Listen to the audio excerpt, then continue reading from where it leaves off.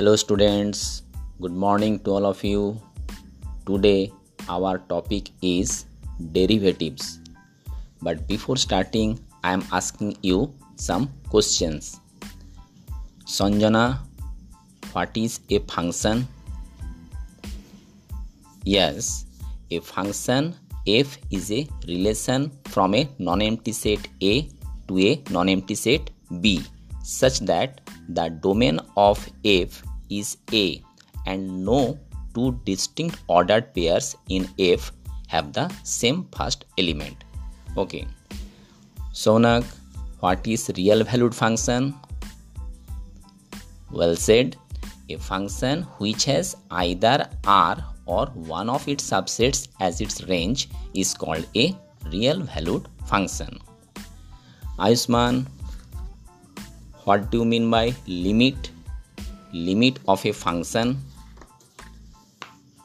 Okay, listen. Consider the function fx equal to x square. Observe that as x takes values very close to 0, the value of fx also moves towards 0. So we say that limit x tends to 0 fx equal to 0. And you know how to read it as? We read as limit of fx as x tends to 0 equals 0. Okay students, so today our topic is derivatives. So while doing derivatives, first we should define it.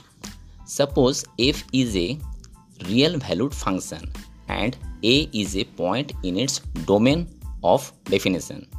The derivative of f at a is defined by limit h tends to 0 f a plus h minus f a by h, provided this limit exists. Derivative of fx at a is denoted by f dash a. Okay, now there is another definition. Suppose f is a real valued function, the function defined by limit h tends to 0 fx plus h minus fx by h, wherever the limit exists, is defined to be the derivative of f at x and is denoted by f dash x. Okay, now we are going to exercise 13.2, question number 1. First question, I am reading the question.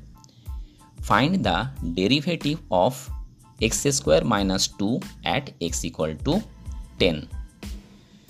Okay, so write derivative of fx at x equal to a is given by f dash a equal to limit h tends to 0 f a plus h minus f a by h.